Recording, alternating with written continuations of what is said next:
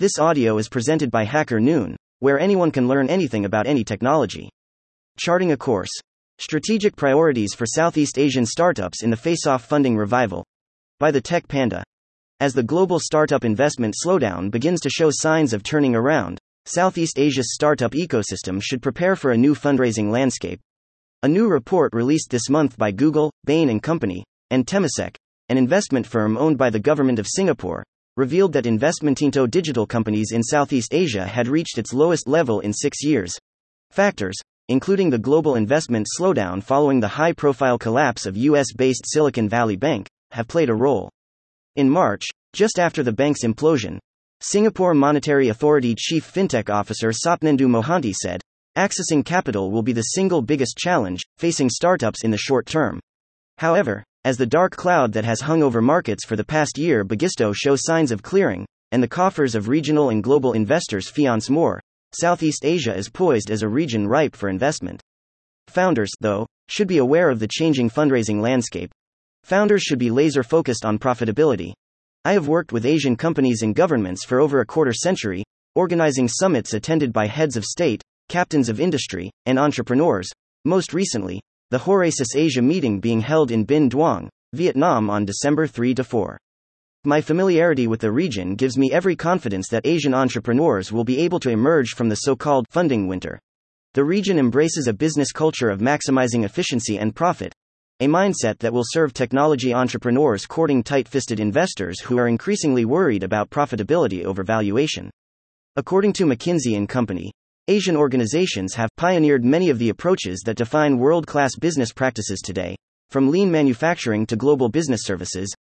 Even as VC firms such as 500 Global and Vertex are closing new, multi-million-dollar funds for Southeast Asian startups, founders should be prepared to show a clear path to profitability and exit. During an investor conference in September, a general partner at Singapore-based Qualgrow told the audience that the firm passed one investment where founders were very good, the market was great, but we couldn't see where the exit would be. Startups should keep sustainability at heart. In recent years, some Southeast Asian countries have emerged as bright spots in the push toward sustainability. In 2021, Vietnam, a nation of just 97 million, became the world's 10th largest producer of solar power, and in August, Vietnamese electric vehicle (EV) company VinFast was trading higher than Fordon General Motors when it debuted on the NYSE.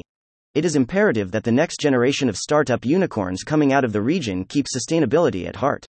Not only will this keep Southeast Asian countries on track to hit their goal of net zero emissions by 2050, but it's also likely to give them a leading edge in the current investor climate.